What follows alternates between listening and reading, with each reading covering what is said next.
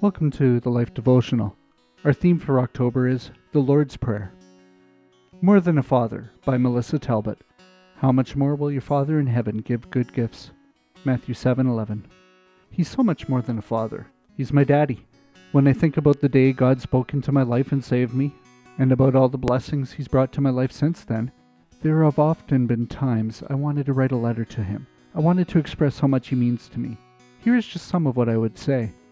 Yours are the arms that hold me when I'm lonely. Yours is the hand I take when I'm scared. Yours is the heart I call out to, knowing you love me for me, without limit. I love you, Daddy.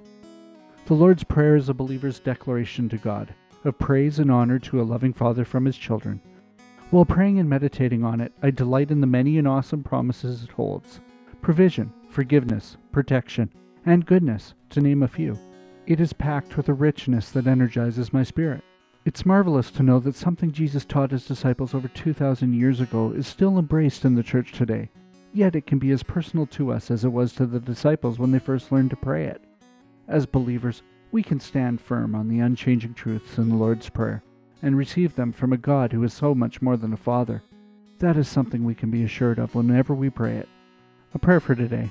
Thank you, Heavenly Father, for this prayer of declaration as first taught by your Son, Jesus. May we never take the power of this prayer for granted or let it grow cold in our hearts. Bring a refreshing to our spirit each time we speak or sing your prayer. In Jesus' precious name I pray. Amen. Go deeper, find a quiet place, and slowly recite the Lord's Prayer. Take a moment after each sentence to soak in the magnitude of each word and how it relates to your personal faith journey with God. Read further. Perhaps your dad wasn't the best father. Read Why Do We Call God Father Anyway on thelife.com. Do you need prayer? Come see us at thelife.com/prayer.